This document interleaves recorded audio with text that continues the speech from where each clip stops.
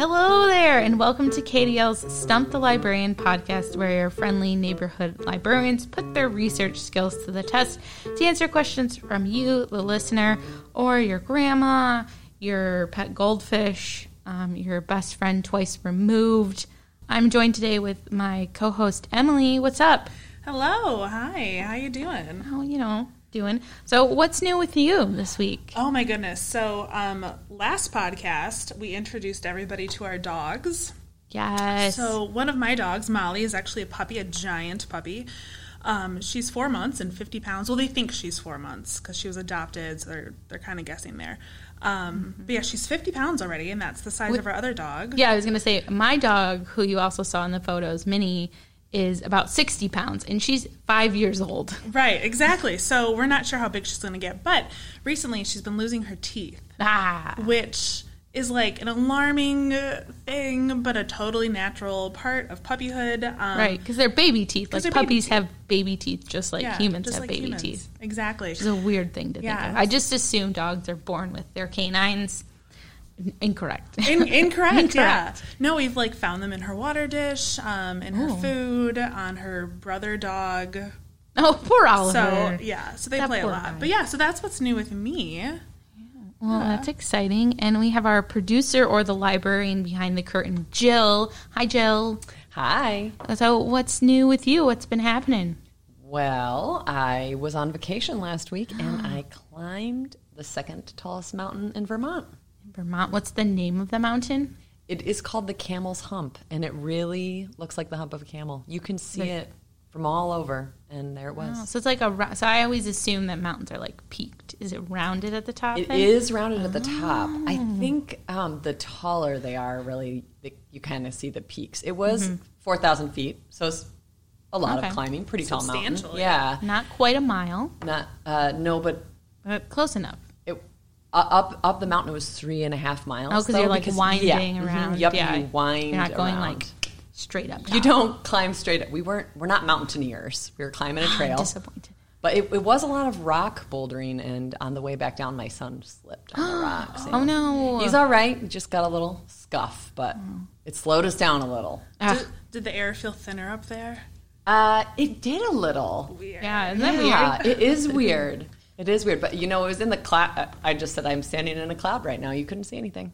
What else did you do in Vermont? Well, we went to Ben & Jerry's factory, which I highly recommend. Ooh, a must, really. Yes. And all we about ate ice cream. Lots of ice cream. As you should. On vacation, that should be your number one priority, is to eat as much ice cream as your stomach can tolerate. Yeah, I agree. So what's new with you, Courtney? Well, this goes back to the whole teeth thing. I had the most exciting thing of being an adult, a root canal. 0 out of 10, do not recommend. So brush and floss your teeth, kids and adults who are listening. But what they do is in your root canal, it's from obviously a cavity that has taken over my tooth, is they drill in and they kill the nerves in your tooth. It's not fun.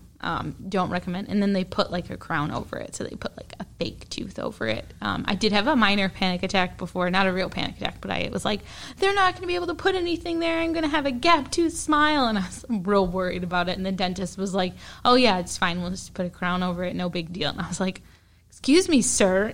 This is a big deal to me. Deal. But yeah, that is what's new with me. So when I was a child, I got a pulpectomy, which is essentially when that happens to a baby tooth. So definitely brush and floss, kids. Brush and floss. But yeah, they, instead of removing it because the tooth under it wasn't ready yet, they wanted to protect anything that would grow in, and they did that same thing. But I think it's much easier because it was a baby tooth, and it was kind of loosey-goosey in there like baby teeth are. So, Gosh, the dentist is not my favorite place to be. No offense to any dentists that might be listening or people have parents who are dentists, but it's just not a fun place to be. People's hands in my mouth. It's hard, too, when you're chatty and you want to chat with them, but your mouth Luckily, is they didn't chat with me while they were doing the things because my mouth was literally wide open the whole time. Nice of them, yeah. So they didn't try and talk to me. And he was also, doing some heavy work on my teeth. When they're cleaning your teeth, yeah, they're paying attention, but I feel like it's not quite as intensive as, drilling down into my mouth. And, they also, shape the tooth part that's left there. And so it was like this little like triangle type thing. It felt so weird because I had a break between when they were done with that and when they put the crown on. And I was like feeling it with my tongue, and I was like, I don't like this. Was it one of those things where you just like couldn't stop touching it with your tongue? Yes. Oh yeah. Ugh. For sure. Yeah. Okay. Now that we have terrified anybody who doesn't like teeth, should we answer some questions? Answer some questions. I think that's probably what people came here for. Our first question here is from June, and we're going to let June ask the question. My name is June. I am 9 years old, almost 10. My KDL branch is Rockford. My question is, how long does it take for lemons to go bad after being picked?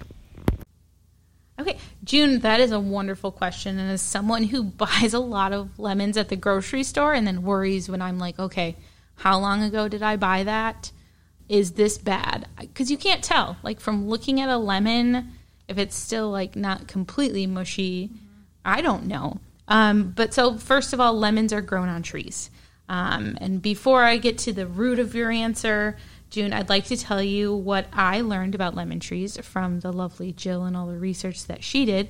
Because we didn't know this, that lemons are evergreen trees.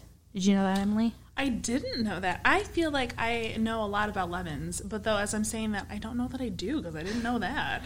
Well, they are evergreens and they produce fruit all year round. They bloom throughout the year, and fruit can be picked from then about 5 to 10 times in a year. Wow. But lemon trees do not produce fruit the first year you plant them. It usually takes them about 3 to 5 years to produce fruit, to produce the lemons. And they're cultivated, which means that they don't just grow in the wild. You can't just walk on down in Florida or California and just see a wild lemon tree growing like you can with like palm trees and things like that. Or, like in Michigan, we have like apple trees and people go foraging for berries and things like that. You can't really do that with lemons. So they're grown in orchards. And the climate in coastal Italy and California are the best places for growing lemons, although they will grow in most tropical or subtropical regions in the world.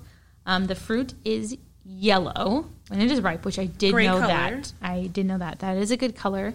And those lemons are sold immediately. So when it turns yellow, those ones are sold immediately. A fresh lemon, here's the answer to your question, June, will last on your counter for 2 to 4 weeks.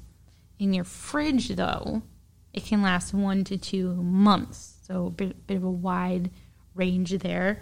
But most fruit that is grown in either California or Florida, which is where we get a lot of our fruits and vegetables because of their climate, is shipped all over the country. Those lemons aren't picked when they're ripe. You know why? Would they go bad too quickly then? Yeah. So they're picked when they're not ripe because by the time they get to, your Meijer or your Spartan store or Kroger or whatever your preferred grocery store is, if they picked them when they were ripe, by the time they get here from California, they would be a lot closer to those 4 weeks out probably. And that makes sense. We always have lemons at our house. We always have a newish lemon and a lemon that is about to mold. And we leave them out on the counter. I feel like it happens fairly quick because it's in kind of a warmer spot. So that makes sense that they couldn't make that journey all the way. So, June, we did answer your question, but we found more interesting facts about lemons, which we love a good, interesting, random fact on this podcast. You will find out. First is you can grow a lemon tree in your home. So don't plant it in your garden because it will not survive the winter in Michigan. But if you get a nice big pot, you can grow the lemon tree in your home if you're in Michigan. If you're in a warmer climate, like you're in Florida or California and you're listening to our podcast, I'd also like to know how you found the podcast because that is great news. But in Michigan, welcome. But in Michigan, don't plant this in your backyard. Another interesting fact is there are a lot of varieties of lemons. So I didn't know this.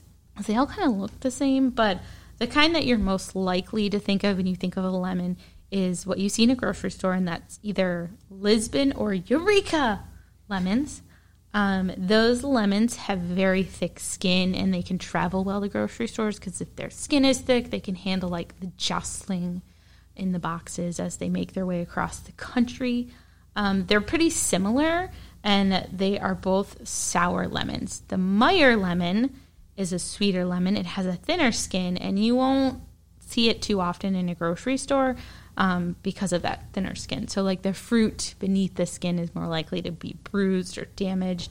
And there's also a pink variegated, I hope I said that word right, lemon, which is pink on the inside. Also a very good color. Yes, also a nice color instead of yellow. But there are lots of different variations in the world. But our producer, Jill, has a story to tell us about lemons. So, Jill, what is your interesting story about lemons? Please share. Okay, I will. Now, I like to make pies. I think you knew this about me. Yes, I did. Jill's an excellent pie maker. Thank you. Well, I'm about to tell you about the worst pie I've ever made. Yes. So I have a pie book, and my goal is to make every pie in the book. A lot of pies. Working towards that.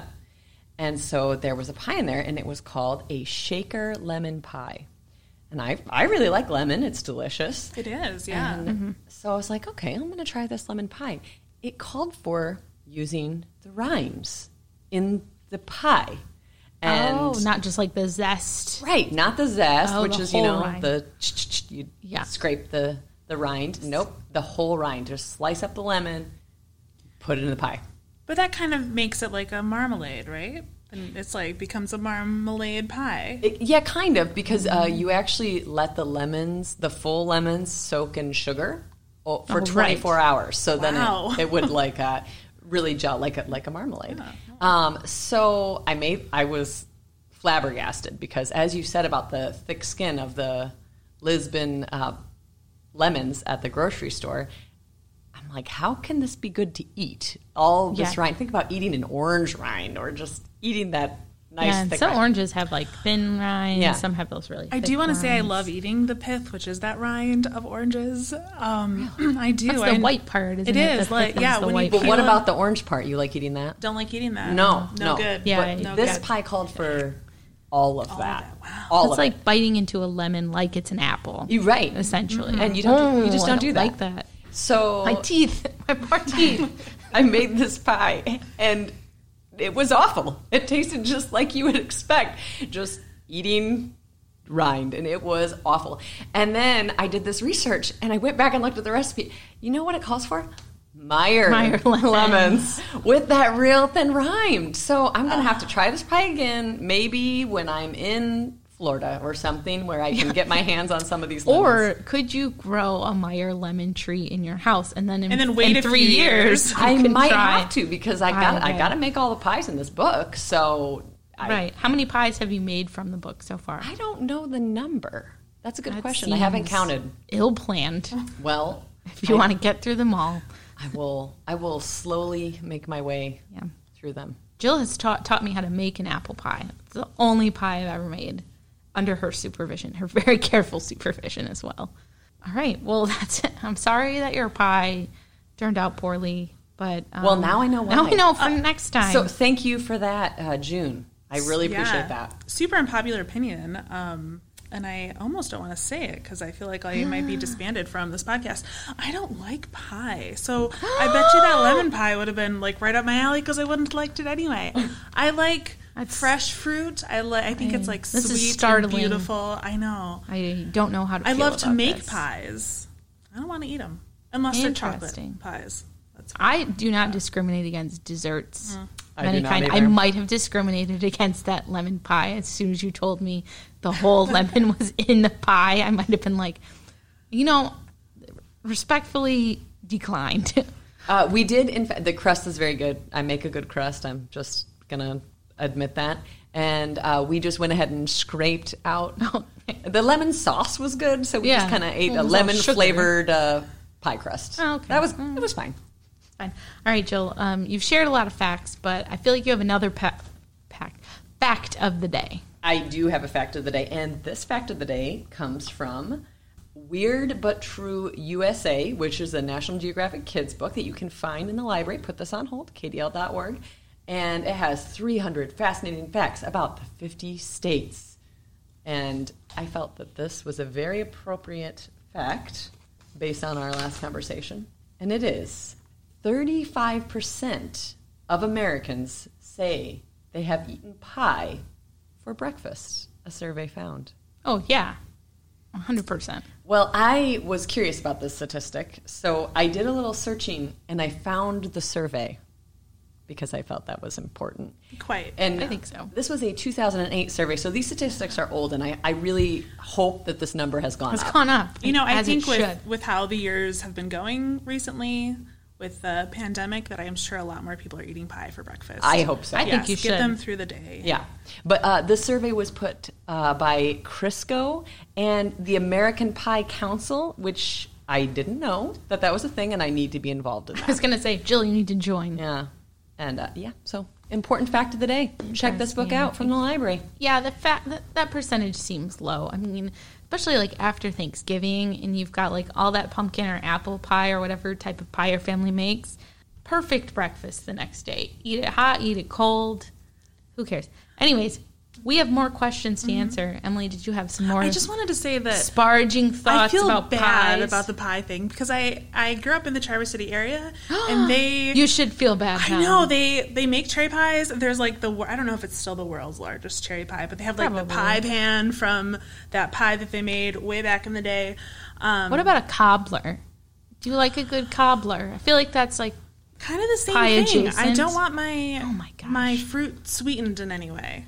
But I do like the oatmeal-y cobbler-y top. Or no, that's a crisp. That's a crisp. Thank you. I do like a crisp top.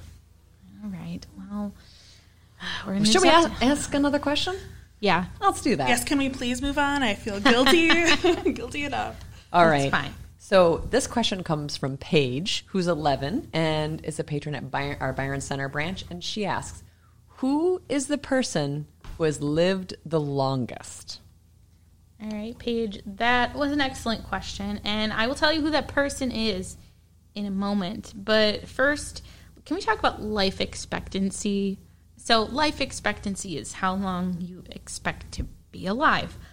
And the average life expectancy around the world has, over the course of time, dramatically increased in the last 150 years or so. If you think about that, think about the development of different medicines, of technology, and just access to clean water, access to healthcare, and things like that.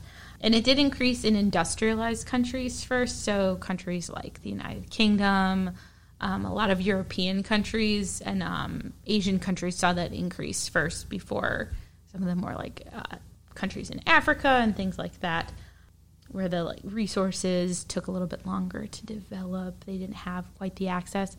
And today those inequalities still exist, but they're a lot less. People can now expect to live longer than they could, in the 1700s, for example, because we live in a global society. So, medicine and things like that are shipped around the world.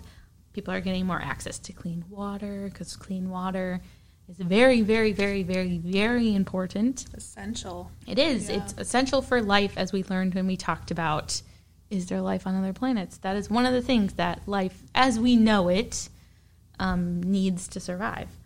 But according to data from Our World in Data, the life expectancy of a person in the late 1700s was about 30 years old.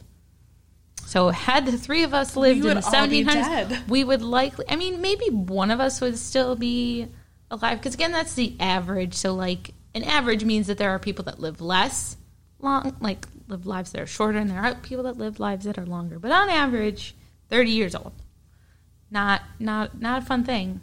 No, can you think of all the things you'd have to, cram in that 30 years that... Yeah. There was no Disney World then. That's true, also, that's so true. Take that off your list in 1700. That's a relief, really. No, there's fewer things to go to as well. There weren't airplanes, so you couldn't travel as well. So I feel like their bucket lists might not have been quite as expansive as ours are in the 21st century. Ever expanding, really. Truly are. But it had increased, and since 1900s, which is about 121 years ago, the average global life expectancy has more than doubled. So in 2019, the country with the lowest life expectancy on average was Central African Republic at the age of 53. while the highest was Japan at almost 85 years old as an average. In the U.S. in 2019, the average was about 79 years old. In Canada, well, let's first of all, do you think Canada was higher or lower than the United States? I'm going to say higher just because I really like Canada. You would be correct. The life expectancy average in Canada for 2019 was 82.4 years, so almost 3 years more. In Egypt, it was about 72 years. In Tanzania, it was about 65 and a half. Bolivia, which is in South America, was about 71.5. Panama was 78.5, and Korea was about 83 years. So if you want to live long, I would suggest Canada or Southeast Asia has some pretty high life expectancies. Now, did you find anything about women living longer than men? Oh, I didn't look into that. Because I think that was the thing, but I also wonder if that comes from like way back in the day when men would be doing lots of physical labor, and women were more keeping home. Yep, but there is childbirth, and I know that can drastically bring down. I can drastically bring that down. Yeah. You know what else can bring down life expectancies? Pandemics. So, like when the Spanish flu was around for that year, the life expectancy went down severely, but it did rebound back up. It wasn't like, it was a. If you look at a chart, there's a big dip and then it goes back up. So things like that, and like the plague and things like that do have an effect on that. And now researchers are very interested in learning just how long humans can live. So what's the maximum amount of years? Do you think that we can live to be 100 on average ever? Do you think that'll ever be a thing? Like the average life expectancy is 100. I wonder if someday it will be, what with like medicine and medical advances. But I don't know about like the quality of life then. Like, right. That's kind of a big question to me. But I think maybe eventually. Yeah. What about 200? Do you think someone could live to be 200 years old? No. I feel like eventually your body just like it's dying. Exactly. So researchers have found that if you take away like all of the risks involved in life, so illnesses, car accidents, anything like that, the body does slow down, and that they predict that between 120 and 150 is about when your body just starts slowing down. So yeah, we currently don't think that you can live to be 200 years old currently. Plus our body, it all works together. So even if you say replace something, it still has to work together with those older parts. Exactly. So the researchers from the University of Washington are pretty confident that the record will be broken. And the current record for the person who has lived the longest is, I don't know if I'm going to say this right because it's a French name, so it could be Jeanne Calment of France, who lived to be 122 years old plus 164 days before she passed away in 1997. So researchers are pretty sure that record will be broken. The current living person, or the oldest living person, is Kane Tanaka of Japan, who is 118 years old. And that's as of July 21st, 2021, when I did this research. So when you listen to this, hopefully that has not changed. I'm just putting it out there that it can change. And so these two people, and other people, because they've lived over the age of 110, they're called supercentenarians. But there is a 68% likelihood that someone could live to be 127 years old. There's a 68% 68% likelihood. That's but it's really unlikely that someone will live to be 135 years old. Yeah, so plan for the end to be around 100, or if you live in the United States, closer to 79. But there's a lot you can do, in 79 years. I think you can go to Disney World so many times. So many times. You can go to Disney World, Disneyland. There's one in France. There's one in France. There's one in Japan. Yeah, it'll be a great time. But who's read a good book recently? I'm reading a good one right now. All right, Joe, tell us about your book, please. Okay, this is going to be a very quick discussion of this book because we have another question to get to. We do. So this book is called Spindlefish and Stars, and it's by Christina Andrews. It is a sci-fi fantasy book, and it starts out with a girl and her dad. They live in a town, and they just leave the towns that they live in. And it can happen in a night, and then they go to another town, and they never make connections there. And you don't know why. I still don't know why. I'm about halfway through, and I don't know why they do this. But one night, it's a leaving night, and she knows she's going to jump the fence and leave. But her dad doesn't meet her at the spot where they always meet. Ooh. And that's all I'm going to give you. You'll have to read it and find out what happens to her next. Chloe, her name is Chloe, and she goes off on this adventure on her own without her dad. Oh, wow. That sounds like an excellent book. Yeah. I have a lot of questions about that, but I'm not going to ask them. It's a little magical. Yeah. And so there's things that happen that I'm like, what is happening? As anytime you start a fantasy book, I always feel like you have to figure out the world. Yeah, for sure. I like a good little mystery in there, too. So let's get to our last question for the day. This question is from Bob, who's 11, from East Grand Rapids. And his question is, do pigs go in ponds? Well, Bob, this is an excellent question. I had a lot of fun researching it. I'm going to get right down to the answer right away, but then I'm going to give you some more information on pigs and some other animals that like to go in ponds and other bodies of water. So yes, pigs do go in ponds. That makes sense. Yeah, it turns out that not only do they go in ponds, but they may like to go in a pond. They're excellent swimmers. They love to swim, which kind of surprised me. I kind of thought they're very sturdy animals. I didn't think they'd be so graceful and buoyant in the water. I thought they might. They like to romp in the mud too. They do like to romp in the mud. They don't have very big feet either. So I was they thinking, really don't. How would they paddle? But no, apparently they're excellent swimmers. I wonder if they're just very buoyant. I think that's okay. it. Yeah. Even though they look quite fat, but they have a lot of muscle, so there I was kind of well, how do they float? But yeah, they're just wonderfully buoyant, and then they use their little legs to swim around. So Bob, I don't know if you have a pig and a pond, but I bet you your pig would like to venture into that pond if you do have that. On that, there was an interview with a professor from Texas A&M University who talked about pigs in Texas and how some years ago there was a flood, and a lot of those pigs ended up swimming through the flood to higher ground. Hi. Yeah, so it didn't really, affect them very much. They were able to just swim out of the flooding. There's also an island in the Bahamas called Big Major K Island. I don't know if maybe you've heard about this, Courtney. No. Well, you can go and swim with pigs. They're wild pigs. You can visit the Bahamas and then swim with these pigs. I feel like most people go to the Bahamas to swim with dolphins. I'm just throw that out there. Well, here's another. Never heard anyone say, "Oh, I'm going to the Bahamas to swim with the pigs." With the pigs, and they're cute. You'll have to look up some videos. I was going to say, I'm going to need a video. Yeah, they're very adorable. Of them swimming with their little legs. Yeah, their little tiny pig legs. Yeah. There is some underwater shots too, so you can see their little legs really going. But yeah, people will feed them, and so they've become accustomed to swimming with tourists and coming up to boats. They're not really sure how the pigs ended up there. They think that maybe long time ago when there was big ships passing through, they would leave pigs there so that they could restock back up on the way back, which is a much better idea than probably just having a bunch of pigs on board. Can you imagine being on a ship with a bunch of pigs? Ooh, the smells. That would be terrible.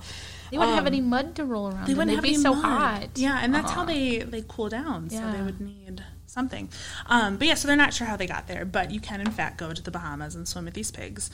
And from there, I started to think about, well, what other animals swim that I don't necessarily think about when I think of swimming animals? Because I think of dolphins and fish and whatnot. So I did a little more research, and the way my train of thought went is I thought, well, pigs like to swim, and what other thick-bodied animals? Well, hippos are pretty big, and they kind of look like pigs. Maybe they're related. Do they like to swim? So I had to go, because you see them in water all the time. I remember way back in college that I learned that not that pigs are related to hippos, but hippos are related to whales. So they are actually the closest living relatives to each other. Interesting. I know. They are not ancestors of one another, but about 65 million years ago, and I'm going to probably pronounce this wrong, let's give it a try. 65 million years ago, there was an ancestor to many animals, pigs, giraffes, antelopes, camels, hippos, called Artiodactyles, I believe. Sounds right. Yeah, that sounds good, right? Yep. And then 40 million years ago is when... It's a short tick ago. I know, this is all, considering that the world is 4.5 something billion years old, it's really just a short amount of time in the life of our world. 65 million years ago, they branched off. So like camels and pigs and giraffes all kind of went one way, and then hippos, what would become a hippo and what would become a whale, branched off this other way. And so they, of course, about 40 million years ago, have split off even more. To begin with, neither of them were aquatic animals, like they didn't go in the water, they lived on the land, but over time they started to become the whales and hippos that we know and love today. So yeah, hippos love to swim. Obviously, whales love to swim.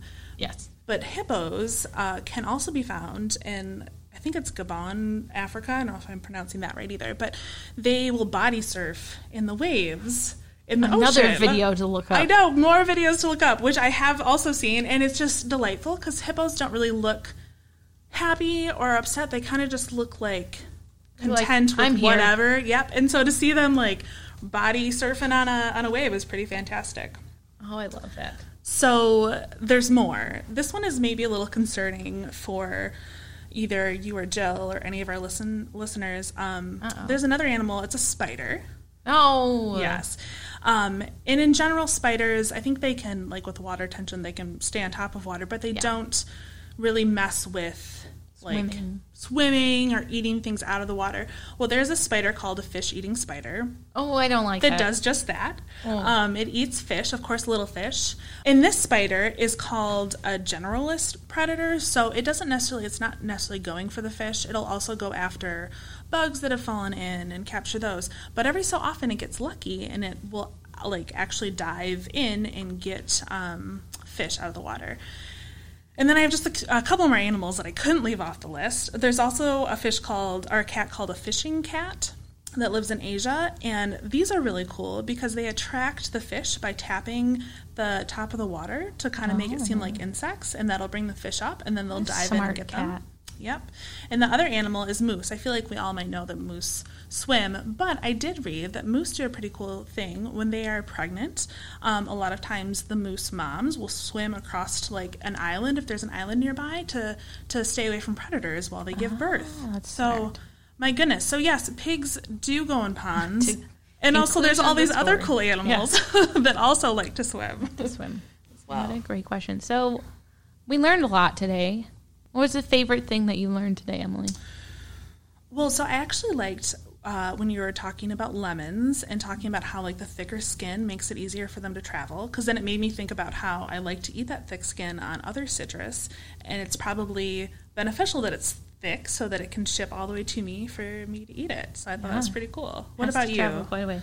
I really like the hippo's body surfing tidbit, which not related, slightly related to our questions, but and also that pigs like swimming, because I'm just picturing these happy little pigs swimming with tourists in the Bahamas, getting fed like bananas and papayas or whatever tropical fruit is there. I'm sure they love it so much. So yeah, we learned quite a lot today. Yeah, it's been fun. So I guess that's it. That was all of our questions for today. As always, you can visit kdl.org/stump for more information and to submit a question and your chance for us to read it and answer it on the air here. So tune into the next episode when we answer more of your questions. And as always, we would like to thank JD Dolinsky for our intro music, the KDL Amy Van Andel branch for letting us do our podcast in their podcast room, and also the KDL marketing department for making our lovely logo. Yeah, and thanks to Paige, Bob, and June for submitting those great questions. Make sure you tune in next week, and we'll see you then. Bye. Bye.